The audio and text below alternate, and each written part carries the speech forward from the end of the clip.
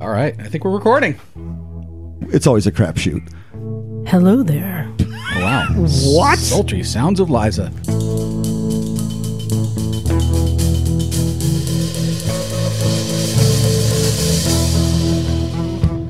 Hey there. Welcome to Motorcycles and Misfits. Coming to you from the Recycle Garage in sunny Santa Cruz, California. Hey everyone, this is Liza and we are back. We are all back. It's been a long time since we've all been together. And, oh wait, there's... Never mind, I was trying to tell you. John's throwing hand gang signals. signs at me. I was trying to don't tell know you, these your things. cup just went out the window. Oh. My cup just went Now, what is the gang sign for your cup went out the window? It's like, Oh, okay. like Yeah, that. that plays well. Something like that. Okay, well, you can tell we are in rare form. Some of us has spent a lot of time together, and some of us haven't. So we'll see how it goes. Running the board tonight, it's everybody's stump. It's Stumpy John. yeah, I'm here. I'm still getting sleep back from from last week. But yeah, baby, we're here. I was knee deep in Bergman today. Yeah, you were. And of course, who was helping you? The only one who could. It's Miss Emma. Experienced motorcycle riders remain aware of what is going on around them. They improve their riding strategy by using C, a 3-step process for making appropriate judgments and applying them correctly in different traffic situations. C stands for search, evaluate, and execute. Someone stole our Emma while she was in Italy. It gives me an idea. Maybe this could be just what somebody needs to play to go to sleep. Just Emma reading the DMV handbook. I'm telling you, this is Body Snatchers. This could be Someone a took our thing. Emma. I don't know what that was. For those listening, if you would like me to read the entire DMV motorcycle handbook as an aid for insomnia, give me a holler and I will be happy to do that That's for right, you. because there's no more phone books. So you got Yeah, there's no more phone book, so I will read as a bedtime story. Hello, children. It's time for your bedtime story. Could you read a version in ASMR? Oh boy. And of course, by the open window, looking at his mug outside, it's Naked Jim. I'm just thinking about Emma's pearl necklace in a nighttime story at the moment. What? Oh, wait. Oh, she's wearing a pearl necklace. Everyone Oh, yeah, down. that. You've That's never what I seen meant. No me letters, without no one. letters. And of course, back safely from his adventure, it is Bagel. And I have a new number, 4 to 16. Oh, 4 running, 16. So the 4 running, 12 not, Oh, 4 to running, 16 not running. 16 not running. God. But that's okay, Bagel. Yeah. This is a judgment-free zone. You have 20% of 25. 20. Oh, my 25, yeah. Oh, full you're quarter. right. 20%. It is 20%. Yeah. 20% running. Which is pretty good for me. That's not bad. Yeah, that's okay. Okay. Okay. And working on more. I'm guessing you were added to your collection at Ohio. I did not add to my collection, but I added to my count of running vehicles at Mid-Ohio. Oh, good-o. Yeah. That's right. Ah. Something got diddled in Ohio. It did. What did the Honda Whisperer, Johnny Mac, diddle it? No, he No, he had did a it little himself, bit I of think. advice, but I did all the diddling and woke it up. Right on. Well, in fact, we are going to give our report. It has been so hard all day not sharing all of our stories of vintage days with Emma, who was just eagerly awaiting to hear them, I'm sure. Oh, yes. But- it says here. But instead, first, we had to put her to work straight away, putting John's Bergman back together. You want to give a little synopsis of what's going on with the Bergman? Yeah, so, what? Oh, am I back? You're back, sorry. Oh, no, thank you, darling. He diddled the board. Yeah, he was the board diddler. So the Bergmans had a little bit of an ongoing fuel injection light problem. And it's a typical problem with Suzukis because they have a primary throttle body butterfly and a motor-controlled secondary one, and the motor fails and the gears jam up. So, That doesn't sound before good. I left for my Alpine adventure, we took the fuel injection off, and I was going to lubricate all the gears and do that. And somehow, while the throttle body was off, a foreign body got introduced into the intake and bounced around in the combustion chamber, which made me very angry. You said that it stopped the engine, it seized it? Yeah, well, it's What would cause that? Why wouldn't it just rattle around? Well, because it jammed between the cylinder head and the piston. Oh, okay. Because it was quite big. Still got no idea what it was or where it came from, but it was in there. And I mean, much as I love the Recycle Garage, it's not always the greatest environment for doing deep engine, because sometimes it's hard finding a clean area. And there's always so many people about and so many distractions. I'm thinking somebody was very interested in what was going on and maybe had something in their hand and it just kind of fell out. I can't imagine anybody would do anything like that because it's quite a big intake. Anyway, I had to pull down the top end of the engine, which I did before we left, and I evaluated it and cleaned up the piston and the combustion chamber. And I instructed Johnny to buy new gaskets and an air filter element. And a spark plug. And a sparkling plug, which ran you about $100, didn't it, for everything? Bit more. A bit more than that, yeah. Because Suzuki... the air cleaner was $65 a Yeah, month. Suzuki are very proud of the price of their air cleaners. Jeez. Well, things are more expensive now. I picked up a pair of cheap turn signals the other day, like the cheapo ones, just $43. That ain't cheap. Oh. No, it's not cheap at all. How much did you pay for your burrito today? Oh, it was steak enchiladas with sour cream. That's Whatever gotta it was, be 18, it should have been more. $18. Yeah, I got Yeah, burritos and a Coke, and it was $17. Shit's expensive I now, had though. two tacos and a soda. And a good tip because he delivers to the garage. Right. Where's But my never- tip? I took it back. But nevertheless, so we had a big list of parts. But anyway, so today I pulled the motor down. It took me about 45 minutes, but it's probably about 5 hours to put it back together again. Yeah, I didn't realize it would be that complicated to put it back together.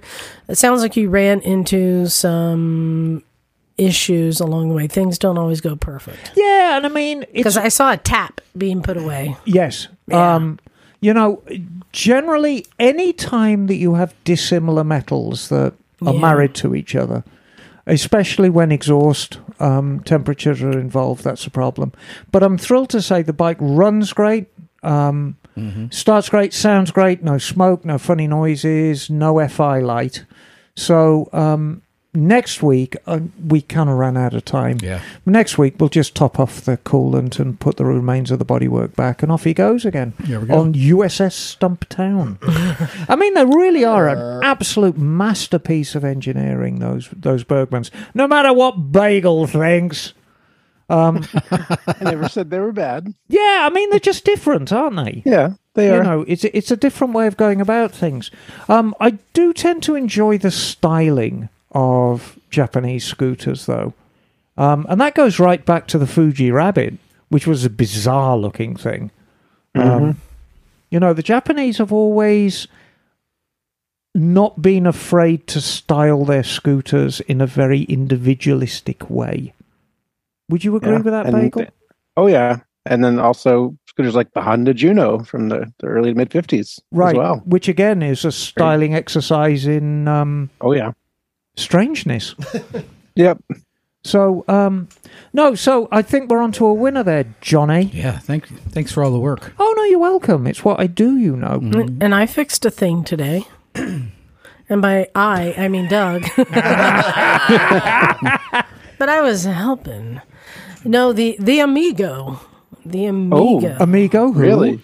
It's still, last I played with it, it had been having fuel issues, as it kept clogging the fuel filter. Yes. So it wasn't really reliable. You'd someone to be out back in the woods and it'd get clogged. And so I pulled the tank out and cleaned it, flushed it out, and I pulled the carbs out and cleaned it, put it back together. Still struggling. So Doug and I were pulling everything apart, checking everything. And I said, the one thing I haven't checked yet is the hose that connects the gas tank to the carburetor. And so when we pulled the fuel filter off, we realized at first there's gas that comes out, but then it goes down to a trickle and stops. So it's almost like an IV bottle, a drip that would accumulate in the fuel filter. But once the fuel filter it had consumed that gas, it couldn't feed it fast enough. So we simply just took some wire, a roll of wire, and stuck it up the hose, and suddenly gas started flowing out freely. So I still don't know what was in that tank, Emma. I'm assuming that they coated it with some sort of grease to keep it from rusting. It could in be, in the warehouse or something. Or it might be just weird rubber that doesn't like the high ethanol content in California, or indeed USA gas. There's so many things it could be. It's just a piece of crud that was in there. Maybe. No, because it was. This is the third fuel filter. It completely crapped out the others. So, but it's a clean tank. So anyway, put it all back together. Oh, it wheelies in second gear now. It's fun. In fact, we invented a new thing today, Bagel. Oh, yeah? John, you missed it. You were busy on the scooter. Oh, yeah. We invented driveway drag racing. Oh, yeah? Oh, yeah. I had Henry was here with a van, 200cc van. Nice and clean, 1,000 miles. Yeah. And Very pretty bike. Got Doug on the Amigo, and I lined him up in the driveway at the street, just right at the front, like at the sidewalk, racing about 40 feet. Yeah, but starting with fence. the front wheel in the gutter, in the driveway pan. Yeah. Yeah. And we did a few races. It was getting exciting. But then it started getting, I think people were getting too excited. Then there was somebody running, I think it was Jim, running around with a gas can saying, we need to have a flaming finish line. And we did. And How then, does this place not have a lighter? And then someone else was like, hold on, let me get one of the bigger bikes out. I'm like, all right, I'm shutting this down. No, it was the just another one of your bikes. It was like, get the Elite. And you're like, no, not my bike. Yeah. Plus, the Elite has that champion status. You got to work your way up to drag race the because Elite. there was only about 12 feet of runoff till you ran into the back of Emma's bike. We need to drag race the Elite versus the Bergman. In a 40-foot race? Emma, who do you think would take it? I think Elite. The Elite, I think Elite. The Elite's certainly a lighter weight scooter. Yeah. But I got 150 cc. I mean, I know for sure. I think I can do 40 feet. 50, you might catch up, but 40 feet. Maybe. Well, but one thing I know for sure, John, if we do the 40-foot driveway drag racing, you don't have enough room to stop. Yeah. Wow. Well, Thanks for that. No, but wait a minute. Wow, you got too much weight. It's going to take a lot longer. Nonsense. Well, you got disc brakes on He's there, got right? dual discs on the front and a disc on the rear. You've got drums Your front Elite and rear. has drums. Yeah, but that Bergman is so much bigger and heavier. Yeah, well, that's what the discs are for. Okay. We'll have to try it out. All right. Gauntlet is thrown down. All right, we may have to do that. But yeah, it was nice to have everyone back together again in the garage doing our own shenanigans. But we wanted to share stories from vintage days. You know, we talked this up. Cleveland Moto guys talked this up, and before we even get into it, I want to say a big thanks to Phil at Cleveland Moto for his hospitality and generosity. He really makes it a better event for us all. Oh, yeah. Yeah, they all could not be more generous. Yeah, and overwhelming. The cup overfloweth. And his crew, Johnny Mac and Cinch and Bruce and Harley Bob and all those guys. I mean, I was eating food from every Tom. It's hard to name all the people because there were so many freaking great people to hang out with, you know. But yeah, hats off to Cleveland Moto, man. And Becky with the awesome food too. Yeah. And Merritt. Oh yeah. Yes. So yeah. And Porco.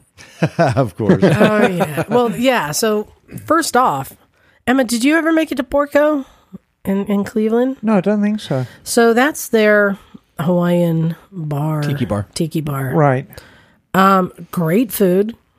And I guess pretty good drinks. I let the bartender make me some non-alcoholic thing, and it was awesome. And great time.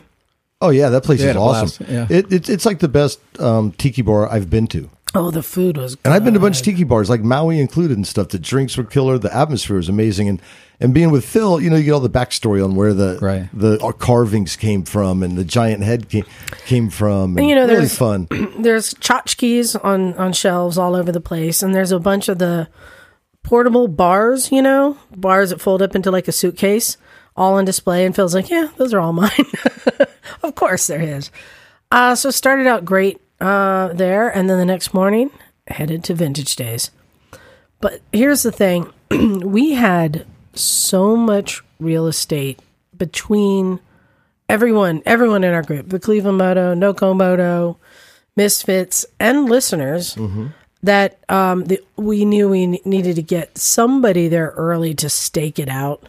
So fortunately, Wendy Crockett got there Wednesday night. The event doesn't start till Friday morning. Wednesday night, we got there Thursday morning, but Sleepy Cinch got there early and kind of between Wendy and Sleepy, so flagged out, I think, 80 yards of frontage.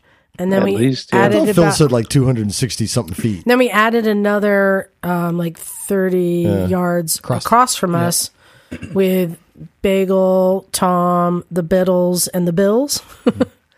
Yeah. So that right away, having a community like that, we had there was multiple kitchen setups, and then Tom and Becky set up a bar, full bar. Oh, yeah. And they were super generous the whole time. Yeah, they were great. It was really Mikasa Sukasa. Sandwiches in the morning. Fully. Ready to go. Oh, yeah. Breakfast sandwiches in the morning. They had a Mexican buffet one night set up for everybody. Yeah. I was, what? Yeah, it was awesome. So just that whole group really takes care of us, but not just us. It allowed us to extend that hospitality to some of our friends, like Wendy Crockett and her husband Mike and her daughter Montessa, and Mark Augustin from Mimi and Moto, right? Who I would ride down there on a scooter at the end of the day because both Wendy and him were working the infield. I'd pick him up, bring him back to the campgrounds, and he would have fun and be fed and get drinks. And then I'd drop him off later at night. So I did he was fun to hang out with. That guy's great. Yeah, he's a lot of fun. And so just our extended family of people, guests on the show, listeners of the show, other podcasters, right? Just we had this huge community, and it was always somebody to talk to or to see or to. I mean, it was awesome. It was awesome, and it's nice to meet people that you know virtually, but you haven't really met in person before. But that's fun everyone's a misfit.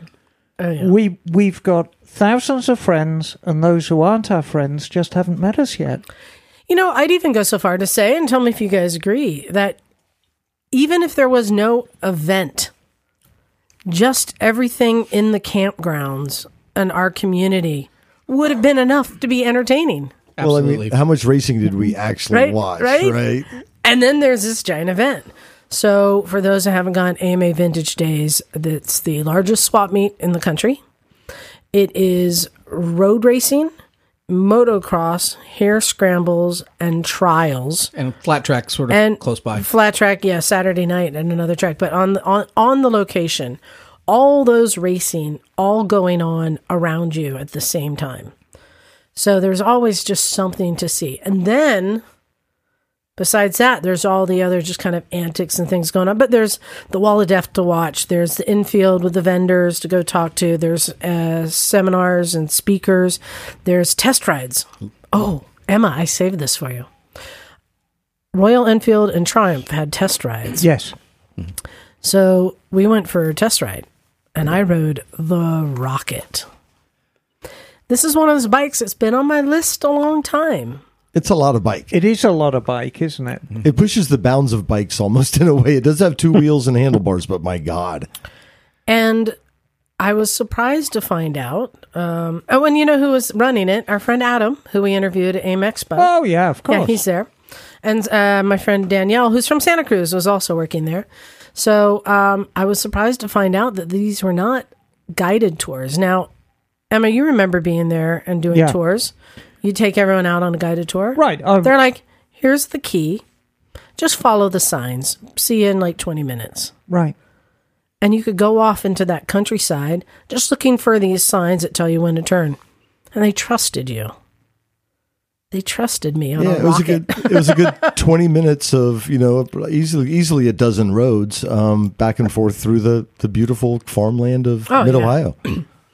Beautiful. And I really enjoyed riding the Rocket. And it is a rocket. John, you were behind me, right? Mm-hmm. As soon as we pull out of the venue and turn right onto this country road, I'm like, well, let's see what it's got. Wow! Gone. gone. I was up to 90 in like 3 seconds. It was just like, bam. And I realized this is why they put that seat stop, that, to keep you from flying off. Wow. So I'm just curious, because I don't know much about him. I've seen him, and if you didn't write it, I was going to write it, because I'm like, I'll never buy one of these things, but just curious, what kind of horsepower does it make? What kind of torque do these things make? I mean, it's the horsepower isn't massive. Mm-hmm. It's like 100. I can't remember, because it's a 2.5 now. Somebody look up the specs. I think it's like 160 horsepower. It's not massive, but the torque's off the charts. Okay, yeah, because it was pulling your arms off, kind of. Right. You were impressed. So, Emma, I found out that I have a built-in rev limiter. 165 horse. Yeah, there you go. Okay. But the torque, that's the big number. Hold on. And 165 horse is nothing to... No, and I mean, that's plenty. I mean, you can... It's as good as most super bikes out there, but it's the torque... But the torque doesn't let down, huh? Maximum torque is 163 foot-pounds. Right, which is monstrous. Yeah. Against 165 horsepower. Interesting. Yeah. So I'm just take off. I mean, it's a long, straight country road, cornfields on either side.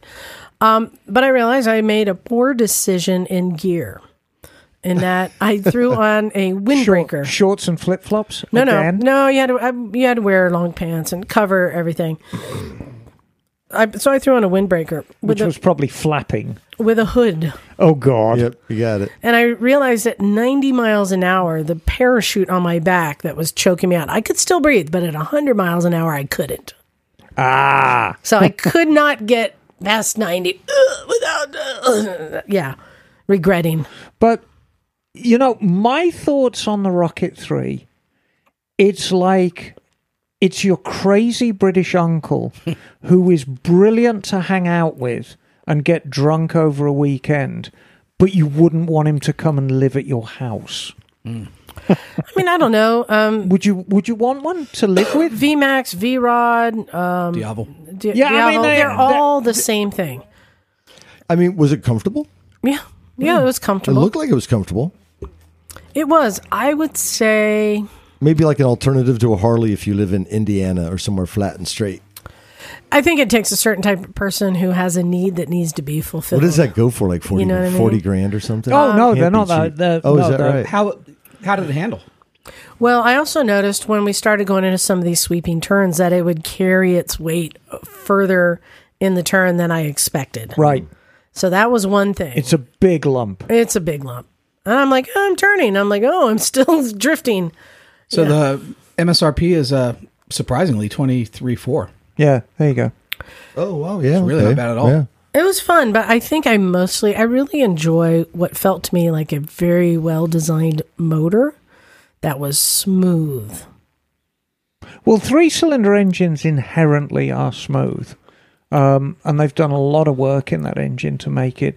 It's gone through a lot of refinements. That bike came out, when did that thing come out? Early 2000s, so it's been kicking around now for best part of 20 years. And it's just gotten better and better and better and better. Yeah, so that was enjoyable. Jim, what did you ride? You picked a quite responsible bike. Well, I was going to go for the quick bike, the sexy quick bike that John ended up getting. But then I thought about it, and I'm like, we're going through, Amish country, over hill and dale and all that kind of thing. And I'm like, I don't know, do I need 160 horsepower or whatever that thing puts out? So I went with, and I don't think I've ever ridden one, was the Speed Twin. Oh, that's a good bike. Oh, it was lovely. And for the riding we were doing, it was super comfortable. You guys pulled away from me pretty much every time, but but that's okay because there's driveways and stuff. I wasn't looking to go wicked fast, but I tell you what, if you wanted to tootle around and have a picnic and all that kind of stuff, it didn't have a ton of power, but it was for a 900cc bike. It was I had a lot of fun riding it. But I tell you what the Speed Twin is. It is the perfect antidote for somebody who's been riding cruisers and has got a little disillusioned with cruisers and wants something a little bit different. It's perfect. Yeah, and if you have a partner you want to bring, like I said, on a picnic, right, super comfortable for two people. Good size bike. Yeah, sounds great. Yeah. So I could see, like, well, you picked up the Triumph. I could see picking one up those at some point, just to have in the stable. Yeah, it was fun. Very enjoyable. Very enjoyable. Now, John made an interesting choice. I did. I picked the Speed Triple RR. Arr. Right. Which is a 1200 triple. Yes. It was a bit like a monkey trying to hump a football. I will say that. It wasn't the most comfortable ride. Where have I heard that before? It wasn't the most comfortable ride, but John is, I would say, precariously perched atop the tank. yeah, it was But I will say, we talk about this all the time. Bikes that give you the feelies. Oh, that thing! I literally was giggling. I'd wrap the throttle and I'd be. It was so fast and so much fun. The power delivery was. It was real. I'm so glad. I'm glad I picked that bike. I wouldn't buy it. And the noise is biblical. It really is. If I was a thinner man, I'd probably buy one of those. Really? Oh yeah. Oh, you were that taken with it? Yeah.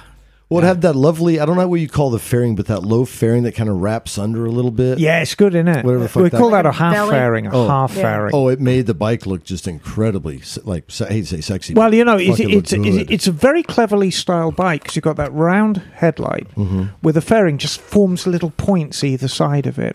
It's very, very clever styling. The only comparison I had is I had a Ninja 1000 for a while. Yes. Or I think it's a lot quicker than a Ninja. Oh, it has so much more character and just it's a lot more it's fun. that bloody noise. There is nothing on the road that sounds like a triple. Nothing. The best bike I own is my Trident. The best sounding bike I own is my Trident. My Tiger by sounds great. Far. Yeah. By far. I mean, they're just incredible, that 3-cylinder noise. I love it. How did you like the noise the Rocket made? Because that's a 3. But, they kind of crank the noise up down a little bit on that. I honestly don't remember. All I could hear was John behind me going, hee. Yeah. I was giggling like a little girl. So that was fun experience to try bikes. I have to give you the update. So yes, the long and short is my Benelli sidecar was a huge bomb. Terrifying, I hear. Phil declared that it was the most dangerous bike he's ever ridden. Oh my God! Based on what criteria? And of course, we're all like, he's exaggerating. No. Based on all the bikes he's ever ridden? We all tried it. And sidecars. And it was the most dangerous bike I have ever ridden. Why? Because it would tip over if you sat on it. They mounted the sidecar at an angle so that the bike was leaning away from the sidecar, just sitting still on level ground. And you would sit on the bike and it would start to tip over to the opposite side. So the fact that you have a sidecar and that weight didn't matter. So it was sitting still. It was at the tipping point. Do you think that a bag of cement on the sidecar may have helped? So here's the thing. We discovered it takes about 80... To a certain point, yes. It takes about 80 pounds of counterweight to make it rideable, but it had a 70-pound limit. Yeah. The most effective riding was when Pete took it around the track with the sidecar wheel actually up off of the ground. Yeah, he's like, just lean it to the left, and then you can ride it. That was the most maneuverable and safe it was the entire time, I think. Who put the sidecar on it? The company that makes the sidecar. The bike was sent to them so that they could make a custom mount for my Benelli. They mounted it that way and sent it to me. Also, the wheel and shock assembly was mounted upside down. So there's think of like a C plate, I'm going to call it, with a pivot point in the middle. The wheel on one side and the shock on the other. So you have a shock going parallel to the ground, right? But it was mounted with the wheel on the lower half, which raised the sidecar even higher. And it popped the just from Pete trying to ride around, it popped the shock off and bent it like a banana. So Pete's dad is an engineer and said, well, it was mounted wrong. It was assembled wrong. So they took everything apart, reassembled it with the wheel on the top of the pivot plate and the shock on the bottom. So now it was actually had a shock absorber. It was working, but it was still unrideable. It was bad. What is the future for this terrifying machine? Oh, I just pulled it off and used the Benelli and had fun. Oh, okay. So you now own a solo Benelli 125. No, Where's I it? am. The sidecars with Phil. Is that what it Yeah. is? No, I now have to pursue a refund because it was and also I said that it 70 pounds weight limit. Oh, also I had ordered a seat and grab bars, which implies you can put a person in it. And A pretty small person. forgot to install them, so they sent those to me separately. But they didn't put any of the mounting points in the basket for the seat and grab bars that they put in. So it wasn't possible to mount it because you need to have holes drilled and mounting points. So it was just a big. I was saying. So Pete found the only way he could ride it was to have his right leg standing in the middle in the sidecar and ride it like tandem. Half of his body in the sidecar like a chariot. Like right, standing in a chariot. And in the process of doing so, the wheel, which is not mounted to an axle, but is just mounted to a bung welded to a plate, started bending in. Actually, it was a shaft that was welded directly onto the tube of the frame, wasn't it? On the So sidecar frame? the tube frame is like twisting, Just I think. buckled. Yeah. Oh, dear. So the whole thing was a Little more R&D from the company, But I feel. it was an endless source of fascination and conversation for at least a day and a half. Everybody got knee deep in that thing. And I did get to use it when we unloaded the trailer, and I carried pop-up tents to their locations, so it did do something. But anyway, and your Benelli, as you mentioned, performed admirably. You would say it's a good vintage days steed. So the reason I thought this sidecar would be a great idea, because one of the big things that happens at Vintage Days is the barrel racing, which is a section of the campground where people just put up 2 barrels in a field, and it is non-stop, just circling barrels. Run what you brung. Run what you brung. Weirder the better. And I thought a sidecar would be so fun. Throw someone in there and just keep going around. So not only did the sidecar not work, but the barrel racing was shut down. Womp womp. Womp womp. Womp womp. Because of... Too many ambulances. Exactly. Too many crushed Too many skulls. ambulances on the first day. Oh dear.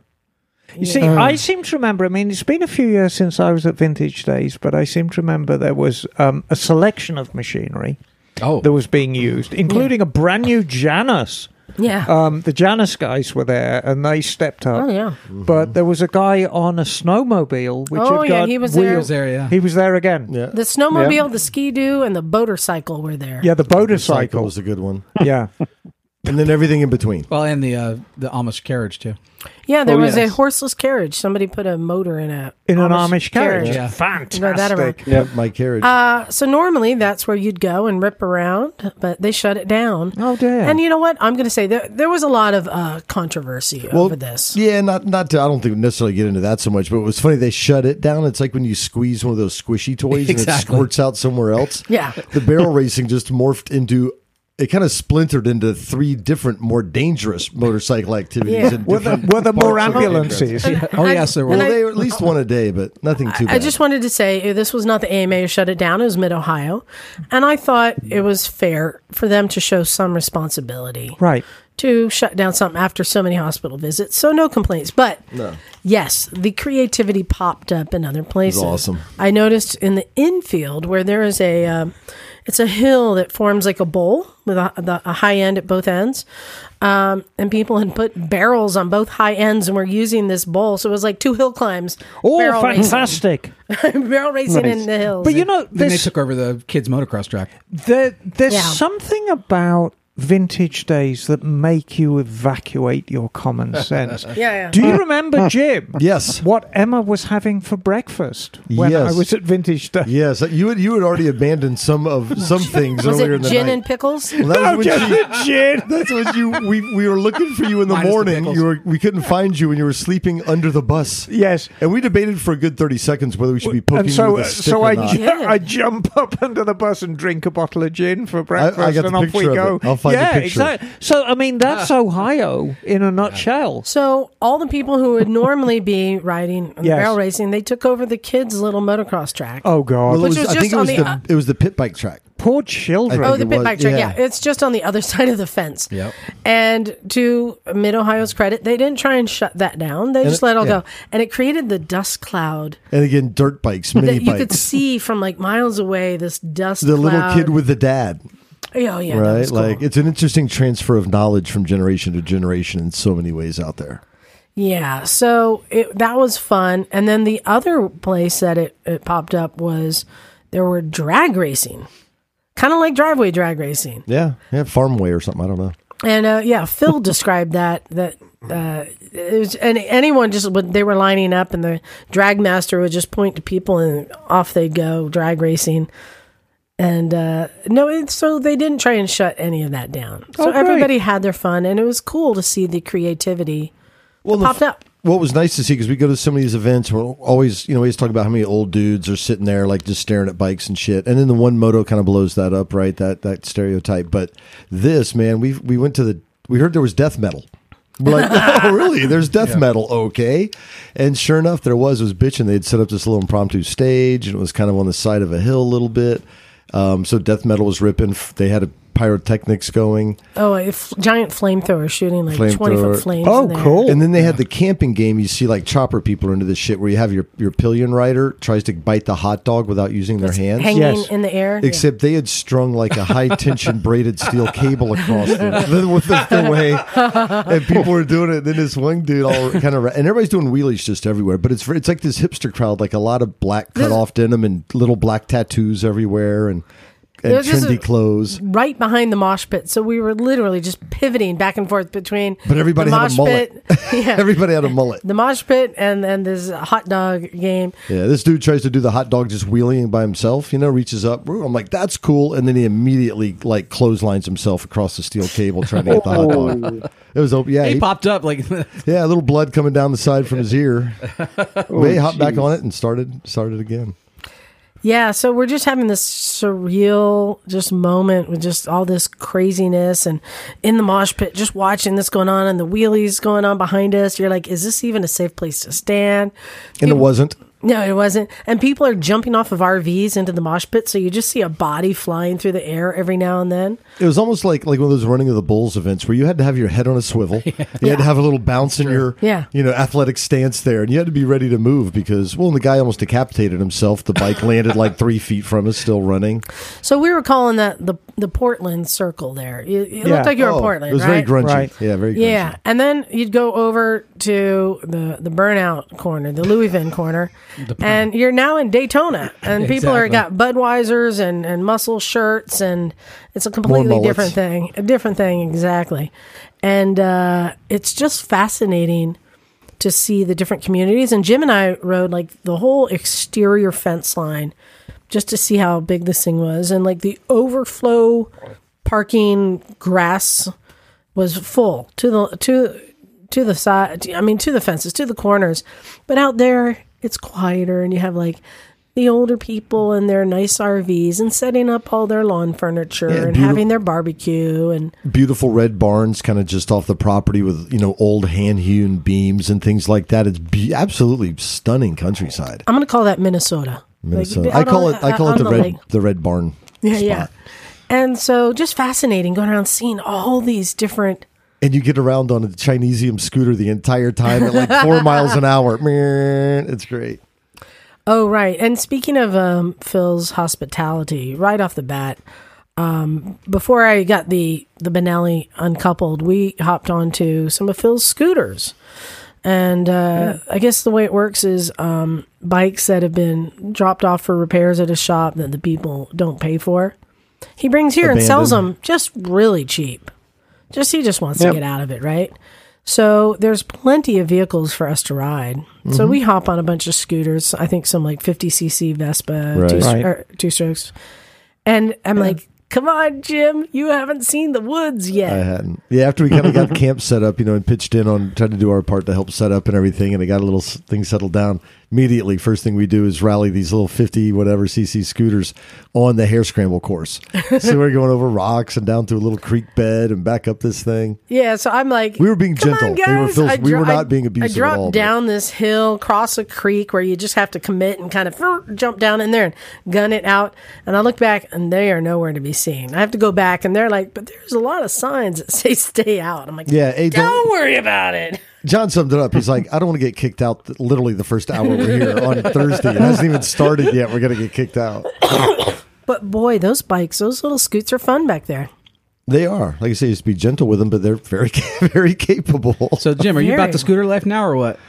Yeah. Come on, Jim. Talk about this. All right. I did. I never really warmed up to scooters.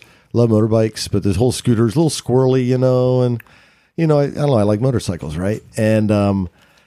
And I tell you what, there's after 4 days at AMA Vintage Days on pretty much a scooter the entire time, pit bikes, but scooters mostly. What wonderful pieces of machinery they can be in the right situation. That's what did it for me. I had an epiphany. I got an iced coffee. I think it was Saturday morning, and we'd already been riding scooters through the woods and everywhere.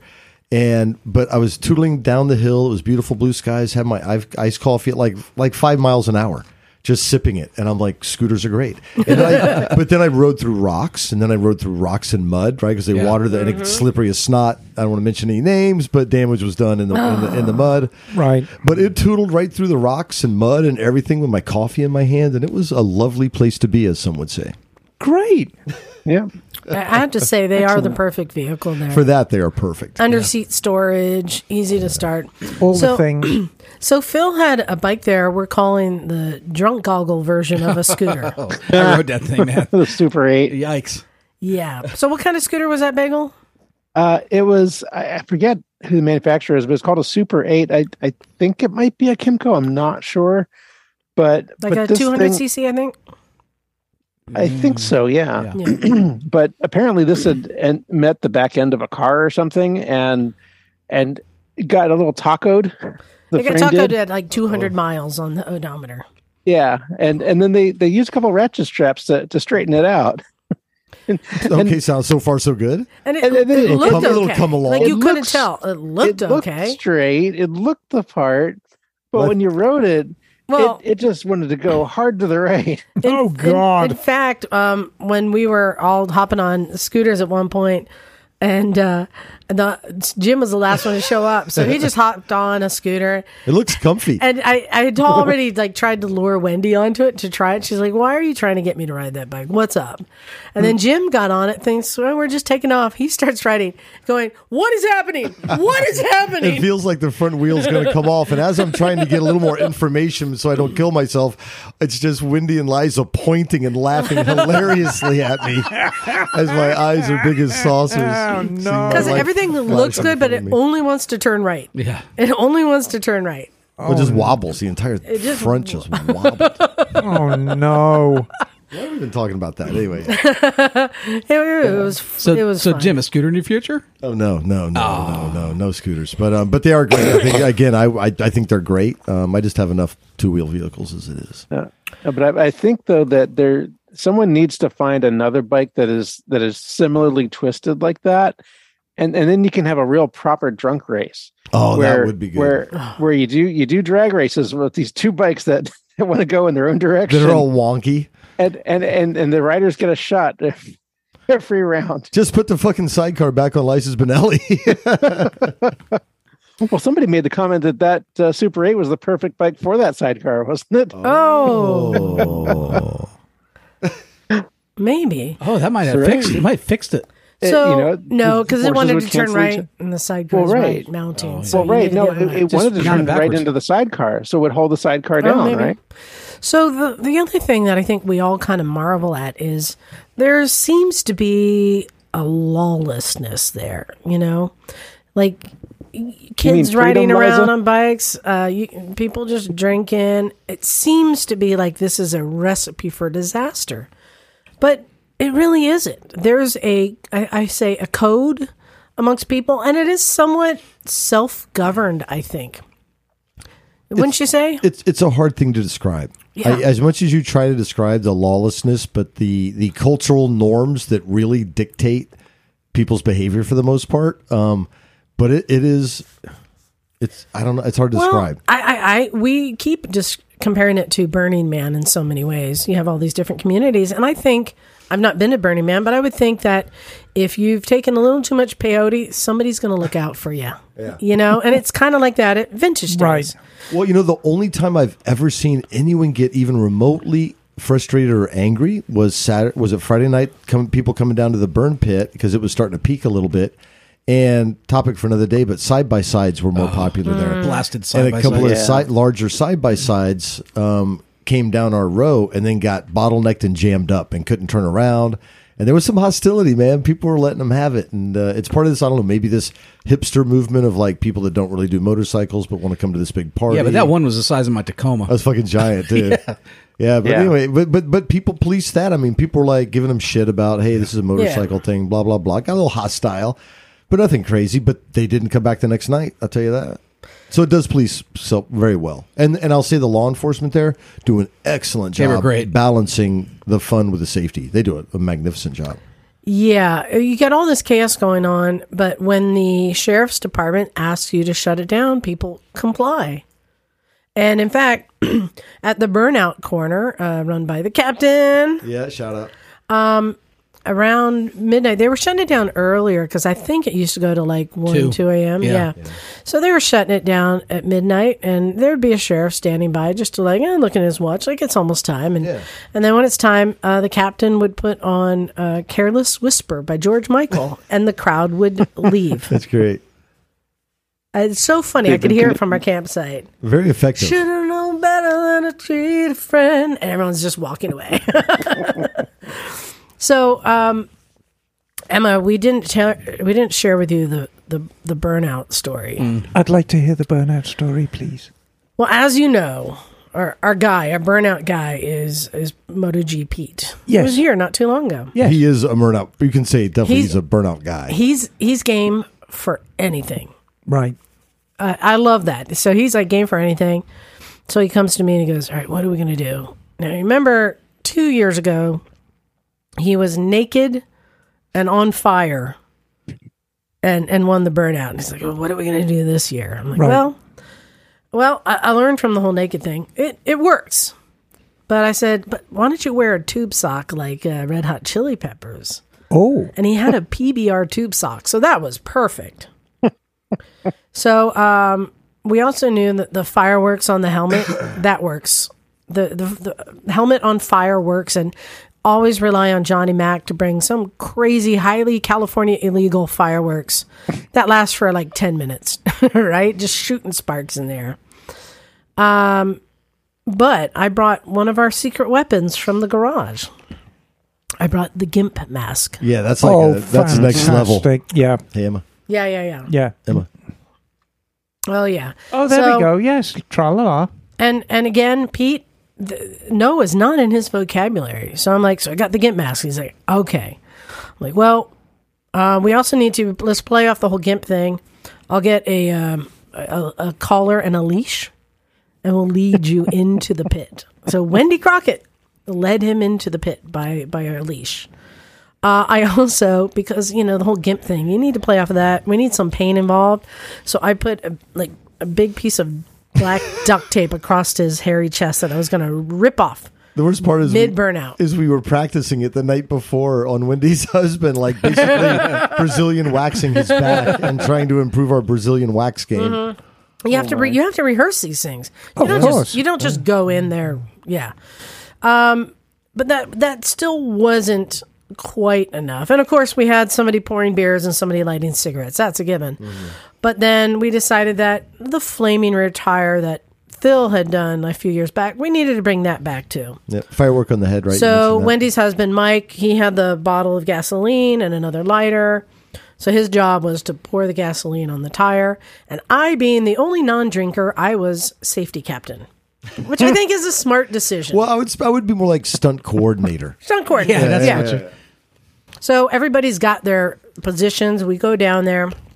Now, these burnouts are going on, and the smoke was so thick. So we're in line to get up there.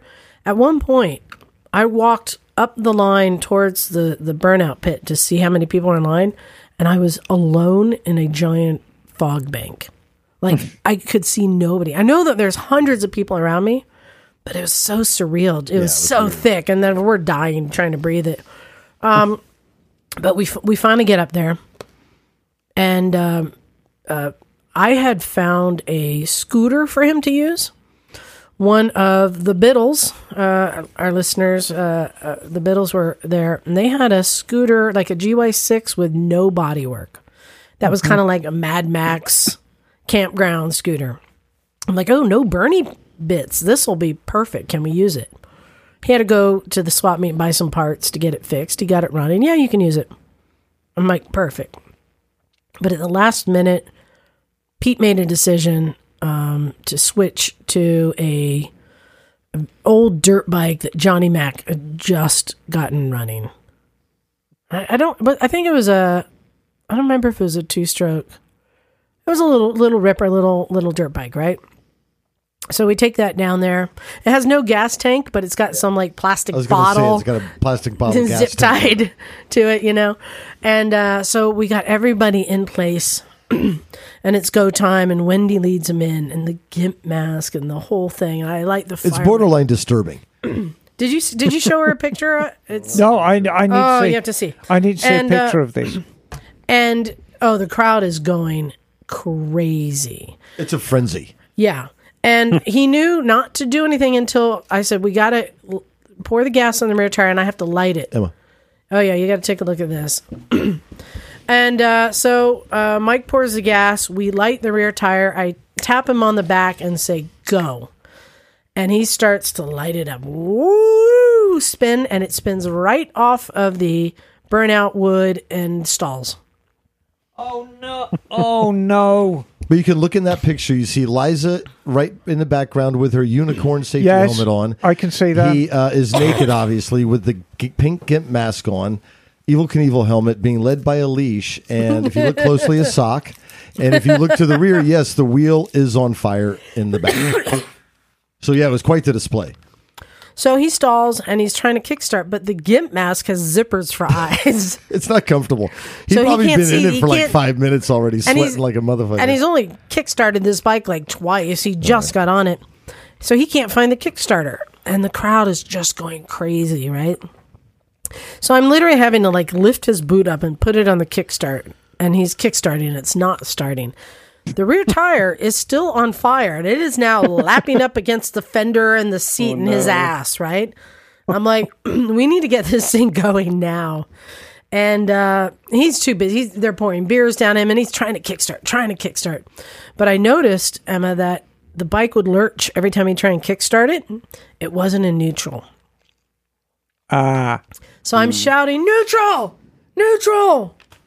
And he goes to kick the lever into neutral, and it just flops down to the bottom. Oh, no. But he's still trying to kickstart with all of his life. And I'm like, this is getting like bad. This is bad. So I rip the helmet and the gimp mask off so he can see. But at this point, the shifter is bent. He can't reach it. He can't put it in neutral. I'm like, we need to get out of here. Abort mission. And we all just kind of lead him off by the collar in like the walk of shame. Right? Oh, and at some point, the sock came off. With all the kicking. Should have taped that on. That's still a victory in my book, though, man. And we that were was like, ballsy as fuck. we were like, oh, like, man, that was like our It shot. could have been the best. And Pete's like, well, I think maybe we tried too much. I'm like, well, I think maybe you changed bikes at the last minute. But here's the thing. Even though we never actually did a burnout, they're still talking about the guy in the gimp mask. You can't unsee that. I The mean, gimp mask played. I'm telling you. So what you're doing is you're projecting for 2024 the return of the gimp mask.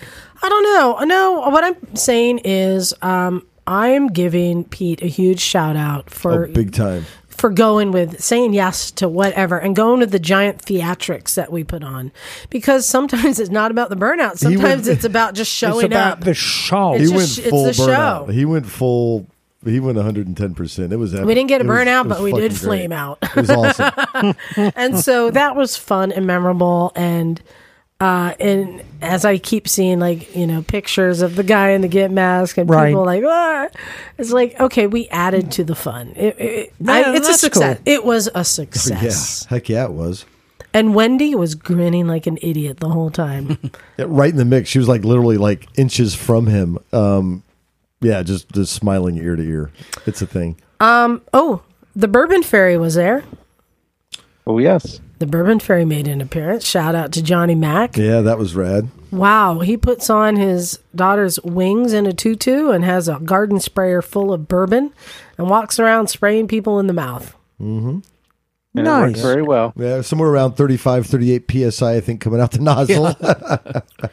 So you could light that on fire. It'd be like fuel injection. And again, I'm just so proud of our camp, everything that people are contributing to the event and the fun. That's what it's about. Mm-hmm. And what a great time. And Mark from Mimi and Moto, I think because like many people who are vendors, they go to their hotel or to their camp, off-site campground. Not off-site, but they're in the infield. They're not in the campgrounds. Yeah. And he had no idea any of this was going on. And so, he was having a great time.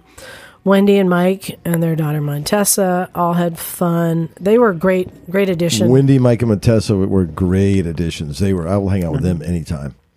Yeah. Mike may not get my bike, but how old is this child? I think she's 8 or 9. Yeah. Oh, okay. Yeah, and this is the one place that everybody knew what a Montessa was. Yeah, right. Everybody got it. Everybody was loving meeting her and learning her name. There's so much going on there. I wanted to give a big shout out and thanks to the AMA. Yeah. Sure, yeah.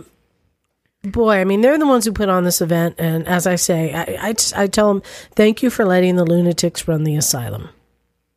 Yeah. Right. Because they do, for the most part, let all this stuff happen. And shout out to Mid-Ohio, too, for letting it happen. Mm-hmm. Yeah, but, Mid-Ohio, that location, the fact that there's so many different things and there's room for all this stuff going on. You can just camp on this green grass and you could make a bonfire if you want on the green grass. Can we do that out here at Laguna Seca? No. Well, we would also burn down 84,000 acres worth of California, but yeah. With just all the spaces that it has that are transformed into different things. Right. It's an amazing space. And I wanted to say that even though there are no official numbers, I'm best guess from all the other people who are guessing about 60,000, I want to say. Yeah. And the only way you know that it's still growing every year is by how much grass is left in the extended, the overflow camping area. And there wasn't much. Jim, there wasn't much. No, we went way to the far reaches over by the Red Barn, we'll call it, which is I think the opposite of where we were camping in the corner. And yeah, there was people spread out all over. There was still room, but man, you were out there if that's the case. And it was lovely out where it was spread out. So yeah, plenty of room, but plenty of people. So the fact that this venue can have that many people there, but I didn't feel like I was waiting in line for any length of time. There were still bathrooms and porta potties that you could go to wherever you wanted. Buckets of French fries. Buckets of French fries. The truth is, I think we are still somewhat riding the wave after COVID. People want to go out. They want to have a good time. Right, but travel numbers are up in general. And if you put on an event like that, it's going to be incredibly well attended. It's incredibly well attended, but not overflowing so much that they've reached their capacity and it's problem. No, there was... Yeah, it's busy, but there's plenty of room.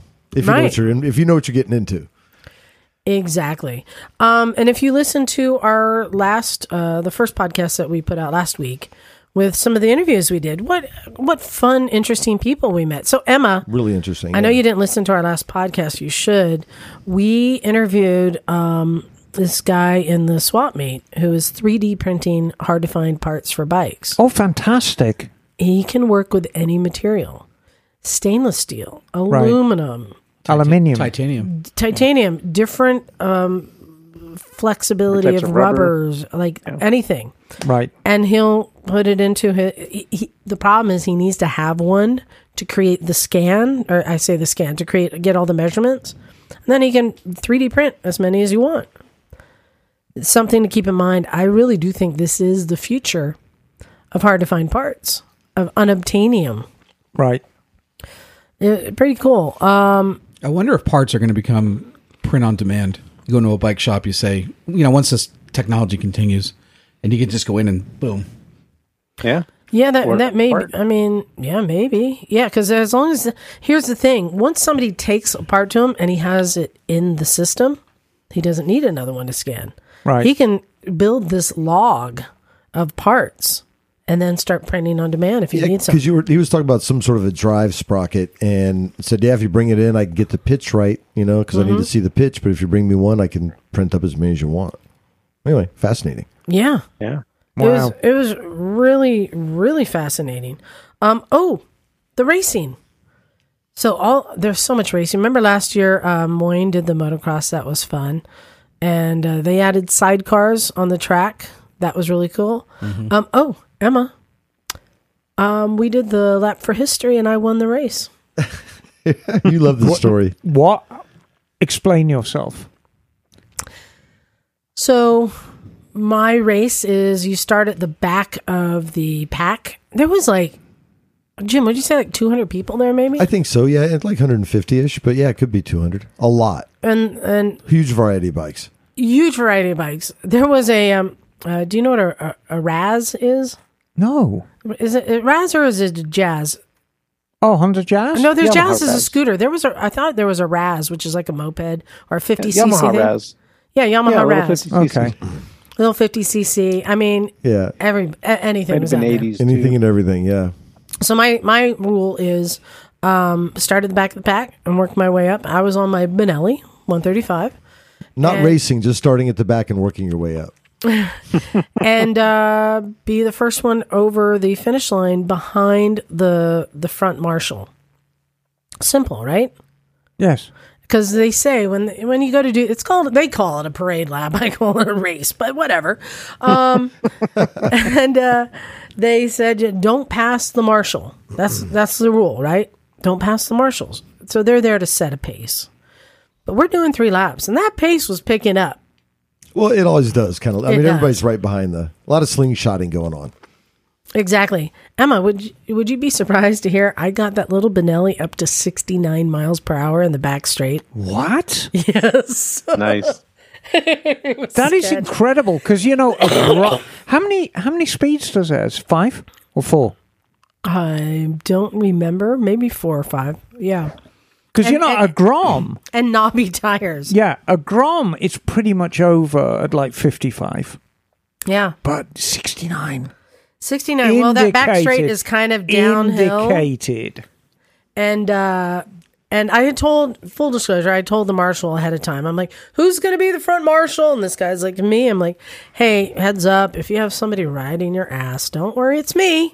I'm just trying to win the race, but I won't pass you. And he went, okay, fair enough. Okay. Whatever.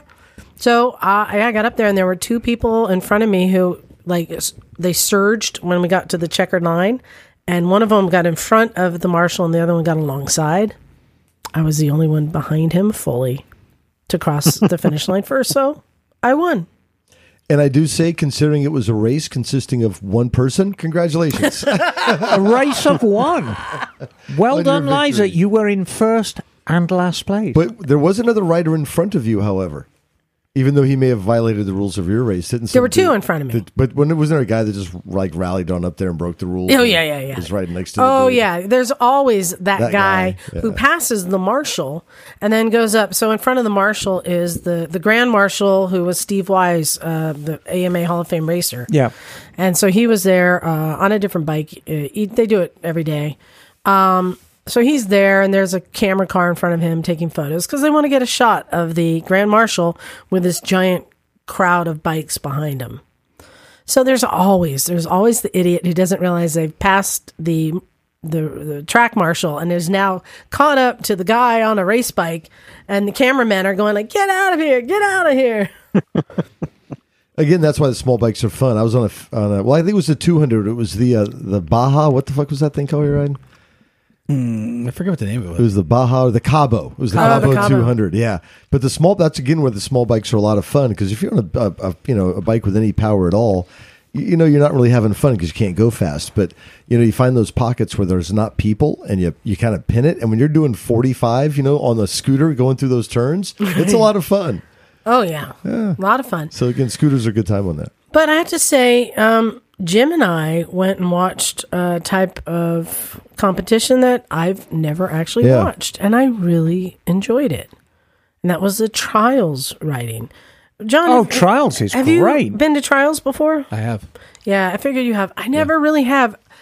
I've seen like videos and stuff, and usually out here it's more like rocky areas, more dry and rocky. I've seen a lot of it down in Johnson Valley. That's a popular trials place, but it's really like it's sand and boulders. That's it. There are no trees or creeks or nothing. So this trials was right in the woods in the middle of like the campgrounds. We literally walk in 5 feet into the woods and we're watching trials riding. And there were, fallen trees and like creeks and mud pits and stuff.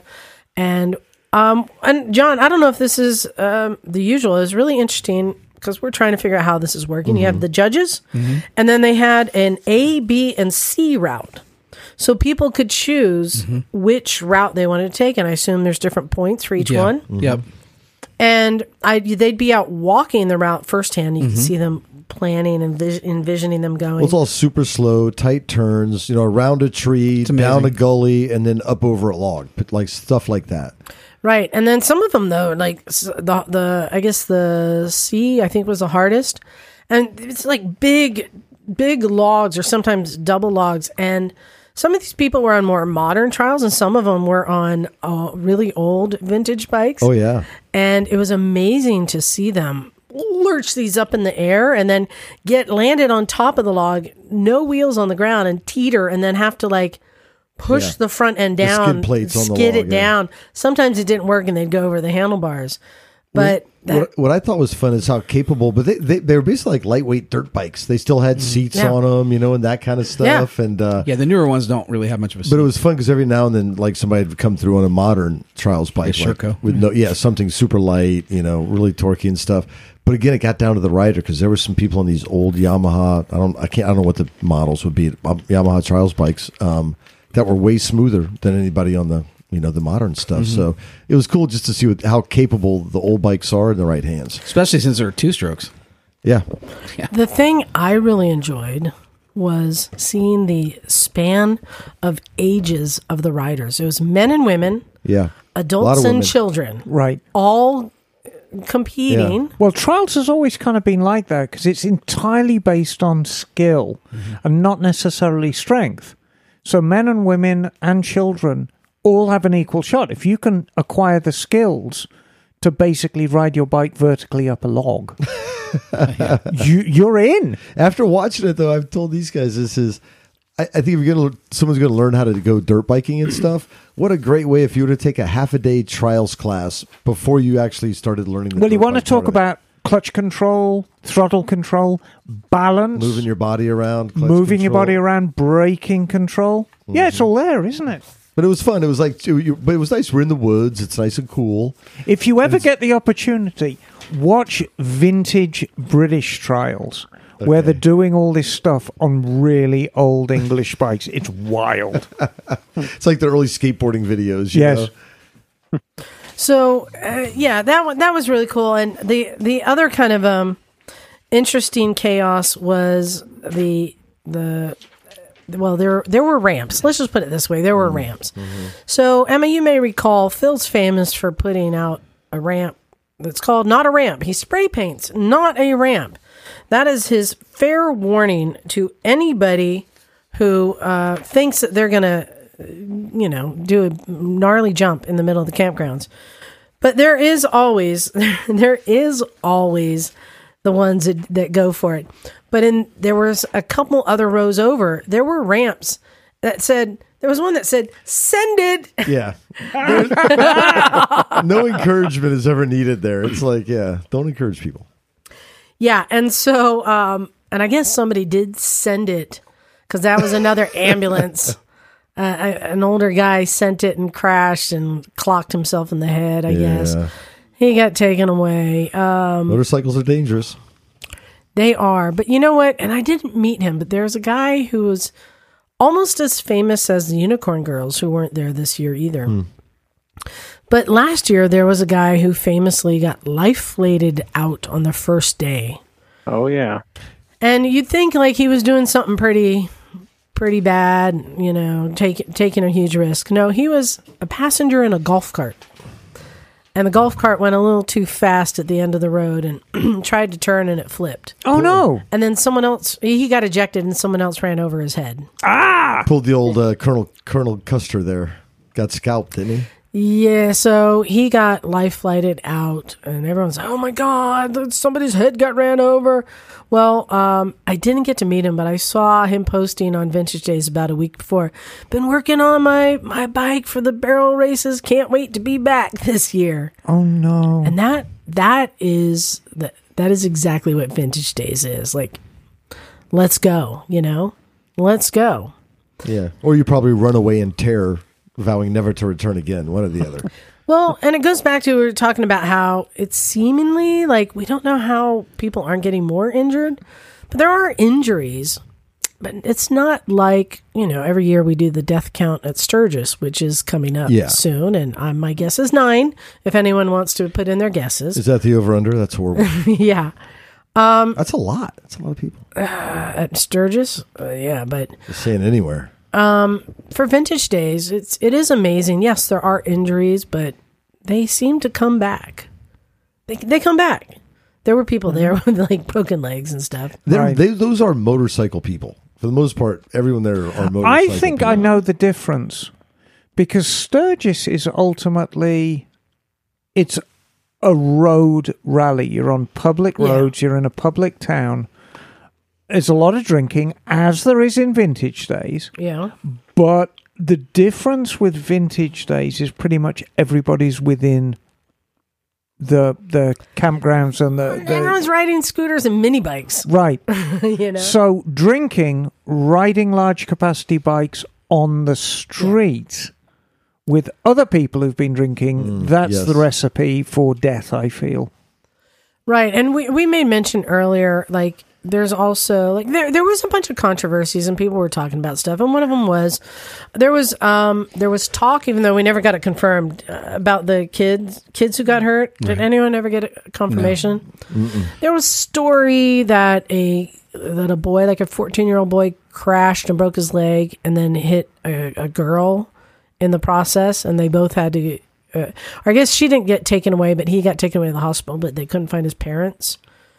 And that was confirmed, that story. So that got the sheriff. That's got the sheriffs involved, and I think that kind of led to why they shut down barrel racing. Even though I don't think it happened there, but it's still. I mean, it's not that crazy. It's not that dangerous. But we were watching on when they took over the other little track.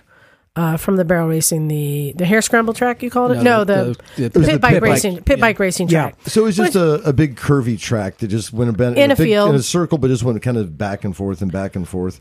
And but dudes were ripping on it. Oh, people are ripping on all sorts of bikes, right? And then you see this little kid on a little bike come around, and you're like, oh, this isn't good, right? But he was followed by a very large man on a bike, and the kid had gear on, and he had a flag on his bike. And behind him, riding very closely, was a very large man we think must have been his father. Yes. And I'm like, that's how you do it. That's how he was running guard for him, you know? Well, and as fast as people were ripping through the turns, and people were, I mean, unless they were on a moped or something silly, but everybody kind of cooled it down when they got to the dad and the kid, and they kind of eased on past and then cracked on the throttle again. But yeah, like I said, no one wanted a problem with dad out there. One of the other controversies that we were all reading in the forums or the Facebook pages after, there were some people in the swap meet who complained that nobody bought their stuff. They're like, all the people are just coming for the parties. And the way we talk, I mean, we're going for the parties. Yeah, exactly. We're having fun, right? Jim, did you buy anything in the swap meet? I bought one thing. I bought one thing. I bought one thing. That's cool. A little evil. I bought a bunch of things. Yeah, Bagel bought a bunch. Yeah, Bagel scored. And what was interesting is then seeing people saying things like, well, I did really well in the swap meet. I sold all my stuff. Phil sold most of those bikes he brought. But Phil sold stuff. But it came down to, they said there were people that, I guess due to like bring a trailer, people think their bikes are worth a lot more than they are, and they come and price it really high. And those are the ones that weren't getting anyone buying anything.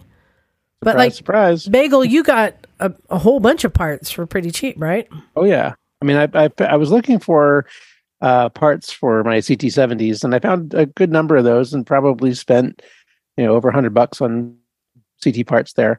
But I also found a guy who had all these different motorcycle parts scattered all over his place, and there was a section that had a bunch of old Vespa parts, including some like mid to late 50s Vespa parts that are fairly uncommon. I figured that's not something I want to spend my money on because it's probably going to be too much. But I saw a metal cylinder shroud for a later Vespa. And I thought, that's metal cylinder shrouds are hard to find. Let me see how much he wants for it. So I held it up, said, how much you want for this? And he says, well, if you take all the Vespa parts out there, I'll sell them to you for $100 just so I don't need to take them back to Houston. That's awesome. And I just said, done. Yeah. Deal. And I used Pete's Honda Aero. The gyro. Or gyro with the big box on the back to haul all of the parts back to the campsite, and it worked like a charm. Sounds like you got some pretty good parts, expensive parts, right? Yeah, nice. Yeah. It was like I got Vespa cowls, glove box store, center stand, 2 front forks, just all kinds of like little body parts, like the Speedo cover for the handlebar headset. Which is a really hard to find item, and these had all look like they've been sandblasted and primered, and for the most part in pretty good shape. One of the cowls had some rust holes in it, but nothing that couldn't be patched up. And a lot of those parts, just one of those parts by itself, probably was worth more than $100. So I made a huge deal there. Yeah, the swap meet is fun, and I think we agree. I'm like, good thing we flew here. Yeah, right. Then I can't buy this. Right. So tempting. But it is really cool. And so I think, for the people who said they didn't sell anything, I'm going to go simple statistics. If the attendance count is up, then potential sales are up. So if you're not selling anything, it's because your prices are up. Well, we talked a little bit too about the people coming from far away lands and purchasing just bucket loads. Oh yeah, did you hear about that? That was another thing. There were people accusing people coming from across the pond and buying up containers of bikes that they can't get over there, and saying that they're driving all the prices up and buying all the good stuff early on. They were calling them predatory buyers. There you go, predatory buyers. And I'm like, isn't that a good thing that there's somebody coming and buying up all sorts of stuff? Right. Isn't that the point of a swap meet? Exactly. Generally, you would have thought. Who cares if they're taking it to another country? I mean, where do you think that Honda Gyro came from? Exactly. Yeah. If you don't like it going to another country, then spend more on it and buy it yourself. That's how it works. So that was very interesting. But overall, Jim, are you going back? Yeah, well, I was telling you earlier today, I'm tempted to ride out there next year. I mean, it's just it's so many. Hey, Bagel, how many days would you say riding at a? I mean, your long days are different than my long days, but how many days to ride out there? Well, it all depends on how you want to do it, but I would say you could do it manageably in 4 to 5 days. Yeah.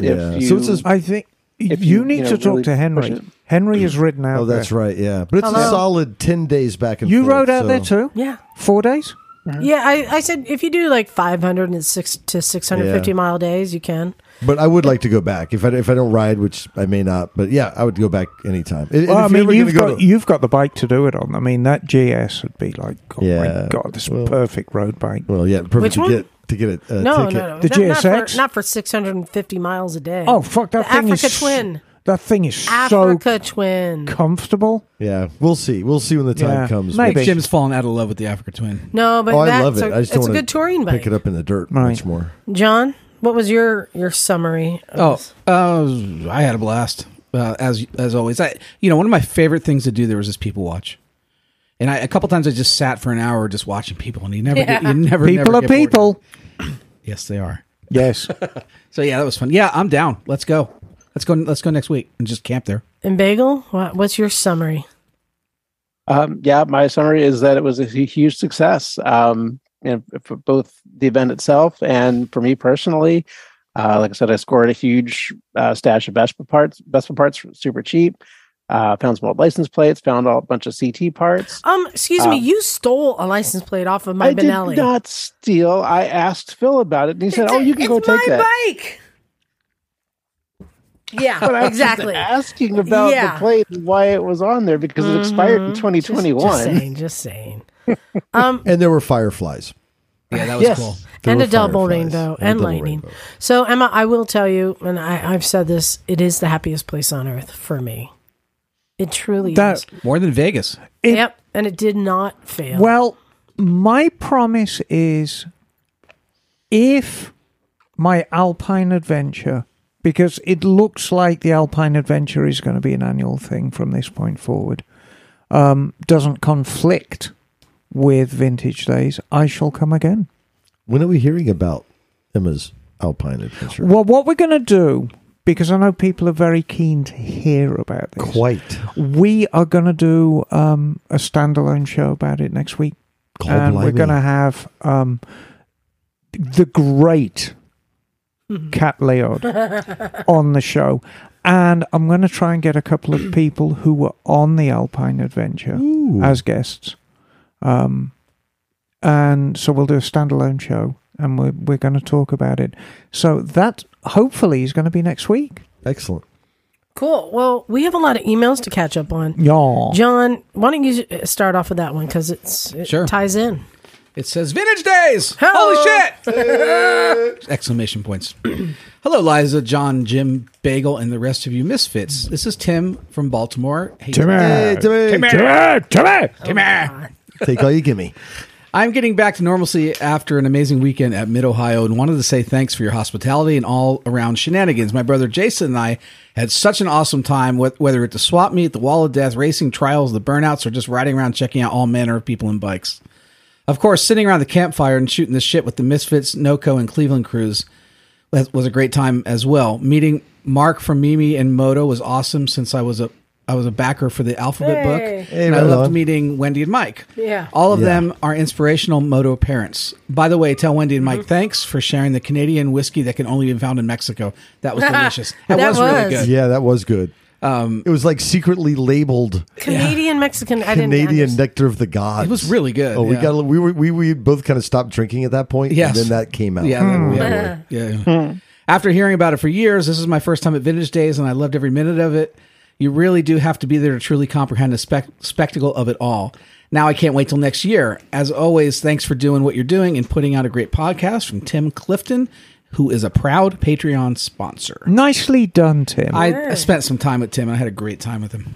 Okay. And I'm just putting this And out. Jason, his bud. Yeah, we cool were dude. talking about next year. We want more of our listeners to come down and pitch their camps across from us, so we can just take over the whole block and make a cul-de-sac. And Liza can feed you good, bad ideas all day long. Yes, and to the gentleman whose balls I fondled, I'm sorry I forgot You your followed name. many balls this Did time. you cup a gentleman's testicles? You cupped and she looked like she did. was weighing them, like she was going He to was purchase just them. there. I potentially. turned. I was telling a story, and I turned and used him to demonstrate, and I don't remember his name, so I'm sorry. I think it was it Jesse? He didn't mind. You guys did He not. didn't- you he- did not break he- eye contact for like Nope. 10 seconds. He stood strong. So good on you, mate. Do you feel, Liza, that this might be a new direction for you? Putting fear in men? Yes. No, that's an old direction. Okay. I know, I'm afraid. I just have different tactics. Okay. Emma, you have a nice one about your Dolomite store there. Oh, you want me to read that one? Yeah, go ahead. I would love to, actually. Unless you want to save it for next week. No, let's do it as a teaser. Ooh. As a teaser for next week. So this is about our alpine adventure in the Dolomites, and it's from Lynn and Ed. Hey, Lynn. Oh, she was a guest on our show. Oh, hey. She won the contest and was a Zoom guest on our show. Fantastic. I wanted to drop an email to say how great the Dolomites training tour was. Kat, Nancy, and Emma are incredible instructors and guides. Getting the inside scoop on great food and rides made our experience unforgettable. I especially appreciated the coaching Emma gave me on riding those crazy mountain passes in the rain. Luckily, that happened just once for me. We really had great weather, and we did, but it got it pissed down one day. While we were on the road, time seems to stand still. There was so much new bikes, new people, new roads, new language, new street signs, new food. It was pretty neat. That does to your perspective. It kind of resets it. We were broken up into small groups and we chose what we wanted to do that day. It was fun seeing everybody at dinner to talk about what we did and saw. The group was awesome. We had two things in common, motorcycles and misfits. Hey! How about that? I had a good amount of anxiety before the trip, but I guess that's what getting out of your comfort zone is. Kat, Nancy, and Emma set you up for success. I'm glad to be able to say I rode a motorcycle from Munich to the Dolomites. Thanks for that. The tour gave us the confidence to do this on our own. That's but awesome. Going on another tour with Leod Escapes would be a lot of fun too. And they've attached some lovely photographs. There's a lovely one of me and Lynn. Hey, that's cool. That's exactly the purpose of this trip. That is the purpose. If me and Kat and Nancy do our jobs right, you can do this on your own next year. And we really try and be as inclusive as possible and make sure. I mean, firstly, we've got to keep people safe. And this is demanding riding. This is not something a beginner could even contemplate doing. These are tough roads. These are powerful bikes. Even the 750s, you're talking like 60, 70 horsepower bikes, which is not a beginner's bike. But we try and make it as inclusive as possible. And we find things that are within your comfort level and within your skill set and really make you work on them. I absolutely love working with Kat. Great. Me and Kat work incredibly well together.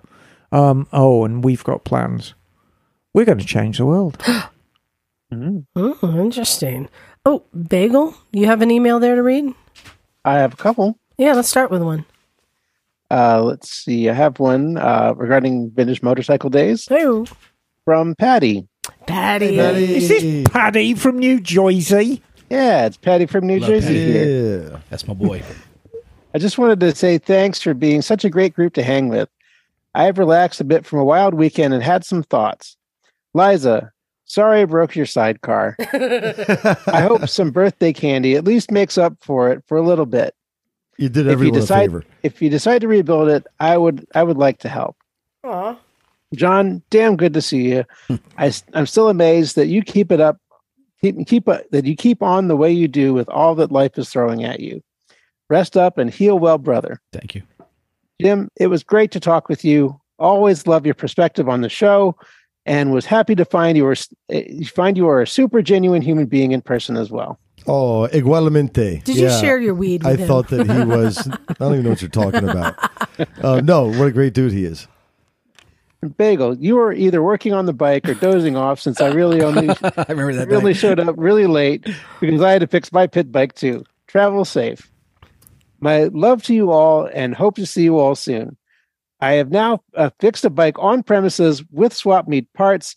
Next, I have to buy a bike and bring it home for my next merit badge. Yeah. Live to ride, ride to eat, Patty. Heck yeah. Hey, Patty. Emma, I would like to paint a picture for you. So, kind of what he referenced to. Poor Bagel. Poor Bagel. Bagel, so I was wearing that unicorn kid's bicycle helmet. Yes. And Bagel's like, where'd you get that from? I'm like, I have another if you want it. He's like, okay.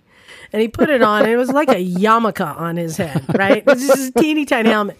But he committed. He wore that thing. I wore it. And he was drinking and having a good time. And then he's in one of the camping chairs and under our tents. And I just look over, and he's now passed out. He's slumped over, Casualty. still with a unicorn helmet on. And I'm like, oh, this is sad. Oh, it was not. Bagel was rocking that shit. He did. Do you feel that helmet cramped your brain and made you pass out? No, or was it the booze? No, It was the booze talking. It was a very long and very exciting day. And, Okay. But I I just put him ran out of fuel. You put him to I bed. put him tucked to in. bed. Yeah. Oh, I did. And I'm like, oh, look at Bagel in his unicorn helmet. It's so cute. All right, Jim, you have one there for us? I do. So this is from our friends and listeners. It's from Keith, Rebecca, and their son Zeke from Florida. Yeah, remember we met them? Zeke. Yeah. So, hey, Keith and family, thanks for the note. Hello, Misfits. We were glad to meet you at the Moto America weekend, and sorry we missed you at ARMA. We did take your advice and rode Old Coast Road off California Awesome. Highway 1, the Pacific Coast Highway, and contrary to Dirty Harry, I expanded my limitations as I rode my wife as a passenger on his trusty 95 GS with street tires. So that's not an easy thing to do. No, and this is- It's not a Yeah. difficult road, but with a passenger, it's certainly not easy. And their So, son on kudos his to you. DRZ 400. Yeah, I these are believe. Z400. Yeah. Okay. Yeah, cool people. So it was a great trip, and we were glad. These pages are hard to separate. Wait, what the fuck? Oh, we were glad to share it as a family. Sorry about that. Yeah. And this is our second time riding motorcycles in California, and our experience has been the same both times. California drivers are the most polite drivers! Oh. Exclamation point. I agree. Many times we were on canyon roads, slower cars got out of the way. They even Yeah. got out of the way of faster car drivers. We were amazed. While lane splitting, cars would move over and give us room to get through. We would never see this on the East Coast, which leads to my next question. With the East Coast state of mind, you can't lane split past me because it's not fair to me, and you have an advantage I don't have. General East Coast asshattiness. Can lane splitting, filtering ever be successful in the Midwest and East Coast? It does seem like there is a different state of mind out west. That's why we live here. Exactly. I would love to hear your thoughts about this. Keep up the good work. Keith, Rebecca, and Zeke from Florida. Yeah, they were super cool. Can I take this one? Yes. I do have an answer for this, and I think once the public explains how it benefits them, they see it. They don't care that we are more dangerous in a more dangerous position. They don't care about that. They don't care that we are in, leather gear on a hot day, stuck in traffic. That doesn't suit them. What suits them is to know that all of those vehicles being taken out of the traffic, filtering up, will make the traffic less congested. Right. And that helps everybody else. right. I think Exactly. that is the thing that you stress. And I've got to say that today, I brought Rufus out because, I missed him so much. And I rode him today, and I lane split almost all the way from Monterey to here. Yeah. I mean, the traffic was just brutal. Yeah, And I can't imagine not lane splitting. That's where I'm at. And everybody behaves so well.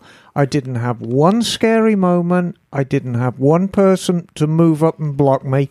I came up a couple of people who were encroaching on me a little bit, but as soon as they realized Yeah, they it's moved normally over, not on purpose. Yeah. it's a really good experience. Would it work on the East Coast? It's going to take work. I like to think, we've had a few growing pains here in California.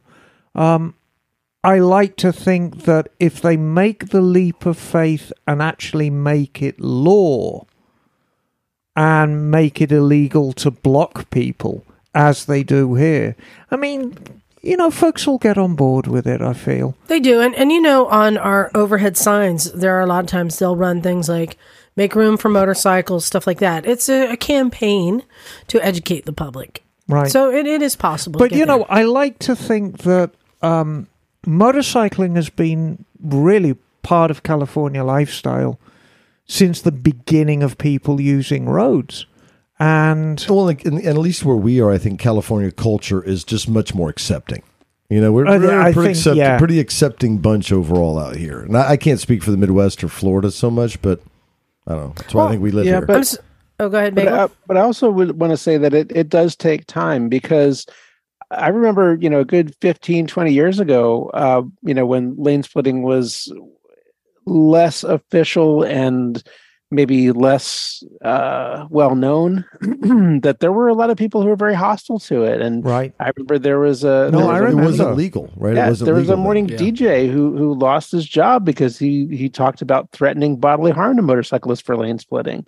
So there was a lot of public sentiment in California that was really anti-lane splitting, but over time, the arguments, for it came out, and people were convinced and understood that, it's not putting you at a disadvantage, it's not threatening you. Just let them go, and you'll get there quicker yourself. Yeah. Educate the public. But I'm really glad that they took our advice and did the Old Coast Highway and enjoyed it. They sent a great picture. It's iconic Bixby Bridge, which is about 13 miles south of Carmel Valley and all that kind of stuff. And so beautiful dirt road with Bixby Bridge spanning the water and the Pacific in the background. Yeah, good trip. So Emma, as you know, Hello. I myself will be taking a trip with Kat in a few weeks. Yeah, you're doing a little scouting trip to the Isle of Man. Well, we're going all over the UK and all over England and Wales. Oh, okay. Well, there's Scotland and Ireland too. Yes, I know. Okay. You should call in and see my brother, and he'll make you a cup of tea and give you a piece of crumbly cake. I would like to meet your brother. I want nothing to do with tea and crumbly cake. Really? Yeah. Okay. So I've had people are emailing us in and giving me some tips on where to go. So this. Let's hear these. This one is from Nick. He says, "Hey, from the UK. Really enjoy the podcast. Although clearly Emma is AI because no human could possibly have that much technical knowledge." Oh man, they're figuring it out. Chatbot. Liza, you mentioned a forthcoming trip to the UK. Yes. If you are not aware of one of the best stops for bikers, it is the Sammy Miller Museum in the New Forest. No, I agree with that. Sammy Miller's, I don't even know if he's still alive, but his museum certainly is. So he says he visited last month and recommends it. He goes, you've probably never heard of Miller, but briefly, he was a Works Grand Prix rider in the 50s, went on to win 11 British trials and 2 European trials championships. Now in his 90th year, he still rides and restores bikes every day. Oh, there you go. So he's still around. You talk about trials. I mean, Sammy Miller made a name for himself riding aerials, which is really pretty much the best quality bike to come out of Birmingham. And he says that he has a YouTube channel as Paradise by Sammy. Yes. No, I thoroughly agree with that. Well done, Nick. Thank you. I'm going to check that out. Yeah. Add that to my list. All right. And the New Forest is great. They're very famous for their ponies. New Forest ponies. They have wild ponies running around. Yeah. All right, John, you're up. Okay. Johnny. Scored a deal on an airhead from Ken Byrne. Scoring a deal. Dear Miss Emma. Hello. Just a few short weeks ago, you and I were sitting in the lobby bar in Munich drinking Hellas and discussing my interest in getting a 75 Norton Commando. Yes. While still dreaming of someday Commando, an opportunity has fallen into my lap. Oh, good-o. A friend who's a professional motorcycle mechanic offered me a mid-1970s BMW R75/6 for next to nothing, seriously, practically for free. He knows I've been looking for a project and appreciates that I will likely bring the bike back to life. I'm rather excited as I was eyeing one much like it at the Museum of Things That Go. Yes. The Verkehrsmuseum? Yeah. Museum of Things That Go? Yeah, they've got the Museum of Things That Go in Munich. That.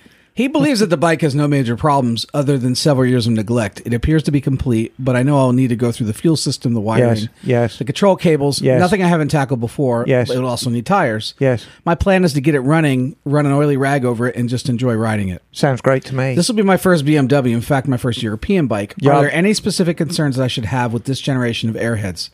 Thanks in advance, and also to you, Kat and Nancy, for a lovely time in Munich and the Dolomites. Ken in Connecticut. Oh, lovely. Nice, Ken. Lovely. I think this sounds like a great idea. No, it's a wonderful idea. And I mean, the thing is with airheads, they're essentially the very, very simple bikes. Yes. Mm-hmm. So the 75/6 is actually the Cinderella to the Queen that is the 75.5. So the 75.5 is what everyone gets frothy about. This is the toaster. This is the toaster. It's got a drum front brake, big chrome flanks on the tank, chrome side panels, all the things. And the 75.6 was essentially an updated version of that. It had a disc front brake, it had camera case, instrument packs, it didn't have a speedo in the headlight. Lovely thing and lovely to ride. I used to have an 80/7. Right. So, just very basic. Yeah, simple. really basic. Mm-hmm.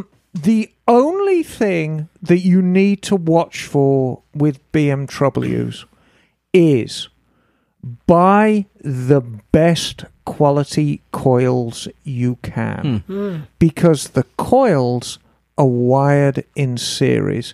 So if one coil goes bad, the bike dies. What is a good brand of coils?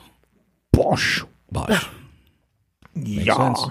No, but yeah, and that's about it really. But there's nothing complicated about an old airhead BMW. The only issue I ever had when I had an R80 was the rear bezel needed to be well sort of maintained and oiled. Yeah, it's stupid things like that. Yeah. But Do it. yeah, do it. Yeah, can't go wrong. I always say stay away from old BMWs, but I refer to the ones with technology. Yeah. Yeah, that's different. Yeah, so at like 85, I think, Right. is when it really started getting black So- boxes with smoke. I want to just have a brief talk about what Hellersbeer is. So Hellersbeer is German for light beer. Helles is light. And you can drink gallons of this stuff and get enormously drunk and actually just spew nonsense. But the best part about it is when you wake up in the morning, it's no hangover because there's no chemicals in this stuff. It's just alcohol and hops. And we would drink huge quantities of this beer and just get roaring drunk, and it was great. Should I try it, Jim? Do you think I might not get a hangover? You should definitely not try it, but I do see Bagel nodding his head in approval. No. yeah. I take one sip of alcohol and I get a hangover. It's not fair. Not fair at all. I had a hangover after Porco and I didn't drink alcohol. I was in the presence of it. Oh, All right, Emma, you have another email there to read? I do indeed. And this is from Orin. Hey, Orin. And he said, hi, the name's Orin. And he felt like that was important because my email is a jumble of letters and numbers, which I actually agree with. Love the podcast, by the way. Been listening for a while, over a year now. Oh, cool. Only listening to old episodes right now, so I'm not up to date on the current antics. It's a developed product. Yeah. I would say if you listen to the early episodes, they're very high on enthusiasm, but a little rough and ready. And, we're getting a little better at it now. So enough about the internet radio, now onto the bikes, his motorcycles. Currently the owner of 4 motorcycles, only one of them actually runs. Are you listening to this, Bagel? Yes. Yeah, so he's got 25% running. Yeah. He's better The off same than as you. Well, same as me. He's got a No, 90. you're 20. A 90. Yes, you're you're right. 20%. You're right. He's got a 1968 CT90, a 1979 XL 250S, which is the only running one. Think back, Liza, to those late 70s Honda XLs. Yeah, I had the 175. 75, yeah. No, I don't think the 75 did. There was a peculiarity of the 250 and the 500. It had a 23-inch front wheel. Oh. I didn't know that. Yeah, only lasted for a couple of years. I can't get the tyres for them now, but the idea was they tracked very, very well, which indeed they did in the dirt. 81 CX500, and my newest favourite, which is 76 Yamaha XT500. That is a very good bike indeed. That's a ripper. I personally wrench on all my bikes, but I not be good at it considering only one runs. But I'm improving with every top-end rebuild. He's done 3 so far. No, I mean, just carry Those on with are- it, as long as you're having fun. All perfect bikes to really learn on. And you guys get me through every one of them. It's my dream to come down to the garage someday, but I keep on putting it off, mostly because I want to ride one of my bikes, but them not being roadworthy makes it a little hard to do. Anyway, got a split. Until then, Orin McClellan Well, that is a lovely email, Lauren. And, you know, we encourage people working on their bikes. And the only way to really get good at it is just to keep practicing. So carry on with the good work, mate. Mm-hmm. I had a great time today working with Emma and just watching her and learning how to do it. Well, it was the first time you'd ever seen an overhead cam bike come together. First time I ever dug into one. I've seen them, yes. So overhead camshafts! I worked on old Triumphs and two-strokes before that. So. Yeah. So we looked at timing marks, and we looked at marks on rockets. We did.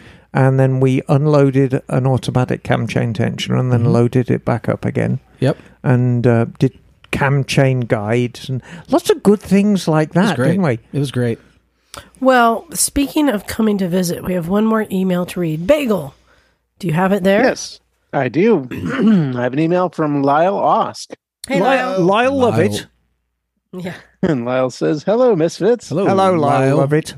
It's been about 6 years since I last checked in, and I still owe Miss Emma a foot rub. Yeah, you fucking do, mate. You better get over here. I rode up to my high school reunion back then, but didn't make it to the garage the day after. I was functioning on 5 hours of sleep, a slight hangover, and making a detour to the garage would have added 2 hours to my boring-ass freeway slog back home to Southern California. Lyle, that is the most feeble excuse I have ever heard. Feeble. Fast forward to late 2019 when a minivan ran a red light. Oh, no. My BMW S1000R slammed into the side of that Toyota. I flew into the B-pillar. My left forearm took the brunt of the impact and resembled a boomerang bent at a 45-degree angle. Nasty business. Yikes. Fortunately, some good Samaritans sat me on the curb and moved my mangled bike. The ambulance swept me away and loaded me up with enough ketamine to sedate a small bull. 2 surgeries and 4 months later, I got back onto my secondary motorcycle. The same day as my final visit to the hospital, I got my settlement and vowed to get back to the classroom, not to learn a new skill, mind you, but to break me of the bad habits that may have contributed to my crash. Here are some classes I've taken since December 2019. September 2020, I rode at SoCal Supermoto and got comfortable going fast on a go-kart track while mastering my Supermoto lean and exercising that still recovering clutch hand. Nice. I've taken 3 other classes there since then. January 2021, got some basic track instruction from Apex Assassins and flogged the Aprilia RS and the Tuono 660s on Bumpy Willow during Aprilia Racer Days. Oh, cool. And then number 3, February 2021, I took an intermediate off-road class. I've ridden dirt bikes off and on since I was a kid and started to get into ATV riding on my baby GS BMW 310 before my crash. And I got comfy with the bike moving underneath me, riding in sand, and recovery on a steep hill, which greatly improved my confidence and technical abilities. Number 4, YCRS Champ Street in April 2022. I now ride covering my front brake 90% of the time, as well as thoroughly understanding lean equals risk. Yeah. I also took my Tiger 900 Rally Pro with 50/50 tires on streets of Willow Springs and rode with a fast group. The only thing that held me back was not getting much feedback from the Adventure Cross front tire. And number 5, in April 2023, I completed California Superbike School Level 1 and had fun working on the exercises as well as flogging a BMW S1000RR with the shift cam, which is addicting when it kicks in at 9 to 10 KRPMs on the 2 long straightaways at Streets of Willow Springs.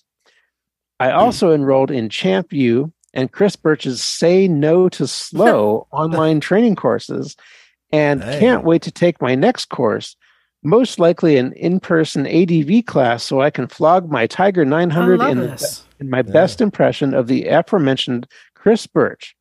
Might be a great guest, cough, cough. And Champ School is also planned for the next year. And Lyle also writes, You recently discussed Are Lawyers Worth It? Mm-hmm. And I can attest, my accident lawyer took care of me and even floated and arranged physical therapy so I could focus on recovery and not spend time on the phone dealing with insurance and medical bills. The settlement was generous as well as was their cut, but my good credit was also intact. I wanted to thank you for keeping me entertained, not only during my recovery, but for the past 7 years. Geez, that's a long ass time, and I'm still catching up to current day. Wow. I'm up to episode 468. Wow. You've been a great addition to my ear holes, and I hope you keep sharing your stories and inviting inspiring guests who push my bike curiosity to new levels. Remember, always be smooth. Cheers, Lyle. P.S. I plan on visiting the garage on a rented BMW GS from Twisted Road on the Sunday before Labor Day, and would love to meet the crew for a morning ride or Santa Cruz style breakfast burrito. Where's my foot rub? It'll be there that Sunday, I'm guessing. That's Sunday. I will be in UK. Right. So I shall be running the garage. Do you want to do a breakfast ride? Yeah, no, I think we can do a breakfast ride September for him. 3rd, I believe. Yes. No, I think we can do a breakfast ride for him. So I'll respond to him. Do you want me to give him... John, do you want to organize that? Or should I give him... why don't you organize the I'll take it. breakfast That's fine. ride? I'll give him your email address to reach And out to. we'll all do a nice breakfast ride and go out for a ride before we open the garage at 11, which will be jolly nice. Mm-hmm. Fantastic. Well, there you go. Emma, I wish you could come to Vintage Days. I know you're doing, the Cats tours, and that's great. Because you guys are helping people, and it's a great time. But boy, how many times were you like, oh, Emma would have loved this? Well, Emma's been there, so Emma knows what it's all about. It's like the precious commodity with all of us really is time. And that's it. And I am absolutely committed to doing these while there are people to go on them. It's a Sophie's choice. It really is. Yeah. But while there are people who want to go on them, I am absolutely committed to doing these alpine adventures. It is the most amazing experience. So I'll never stop doing those as long as I have breath in my body. So come on out and visit us. We love it. And time's running out for summer vacation. Yeah. So, well, Emma, hopefully we can get you out to Vintage Days again, because there's nothing better than Emma and Phil in the same room together. Yeah, it's we are the flies on the wall watching that. It is quite a spectacle. Yeah. Oh, and we didn't get to it. So just very, very quickly, Bagel, glad you made it home safe. I know you encountered a murder scene. Oh my God. A crime scene. Emma doesn't know about this. No, I saw his post on the book. That's right. On the Book of Faces. Can you briefly describe describe what you encountered? Yeah, so I checked into the Motel 6 in Rapid City, South Dakota, and went. Well, there were a couple other people ahead of me at the office when I was trying to check in who were having problems with their rooms, where the rooms were not clean, like not made up at all from the last guest. One guy's door wouldn't latch and close. So it seemed a little like there was some chaos there. And so they gave me the key to my room, and I opened up the room and saw somebody else's belongings strewn all over the place. And then I noticed there was blood smeared all over the beds and the floor. What? Oh, you haven't seen the pictures? No. Oh my God. Oh yeah. So I took 2 pictures, closed the door, went right back to the office and said, I am not comfortable staying here. I would like a refund, and I will be on my way. Thank you very much. Can I ask how much the room was? I think it was $75, something like that. Okay. All right. Okay. So, not out of the ordinary for Motel 6 in the Midwest, but apparently I should have looked at the reviews for this place before staying there because they have a lot of reviews with a lot of very sordid stories. And I also called the South Dakota Department of Health the next day. It's like the black light special. And she, talked to the woman. She said, "What city are you calling about?" I said, "Rapid City." She said, "Are you calling about the Motel 6?" I said, gosh. "How did you know?" Apparently, they have a very long file on this place. So note to everyone who's traveling out there. Oh my God! It's like a murder scene. Rapid City. Yeah. Did you rummage through the belongings while you were there or no? No, I did not stick around to check anything out more than what I already had seen. That was plenty. That is a lot of blood. It's like No Country for Old Men. In the hotel scene. Yeah. Ooh. That is scary. So our friend Michelle at the chalet in Custer, who didn't have an empty room, let him sleep in the shed. Oh gosh! Hey, better than Luckily, actually, a room did open up because somebody who had booked a room booked two by mistake. So at the chalet, which is a wonderful little spot to stay. Oh yes, it was absolutely lovely.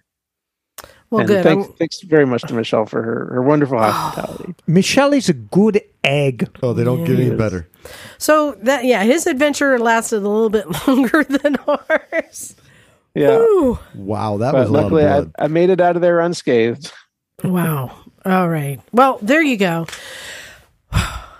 That is AMA Vintage Days recap. Again, cannot thank Phil and his crew enough. Mm-hmm. And the AMA and Mid-Ohio. Yep. Right. All of them make it a better experience. And the captain. Yeah, of course, all the listeners who showed up. I mean, it's my favorite. It's my favorite place in the world. It's my favorite place to be for all those reasons. So thank you to everyone who had any part in any of it for making it cool. Real quickly, go to motorcyclesandmisfits.com. Those guys. Check out our links to all the stuff. I still have t-shirts for sale. And send us your emails, motorcyclesandmisfits@gmail.com. And follow us on social media, Instagram and Facebook. The Book of Faces, an instant gram. Yep. Exactly. And then stay tuned next week. We get the report on the Dolomites. Yes.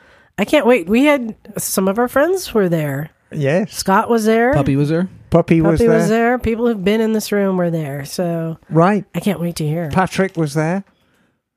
Really? You remember Patrick?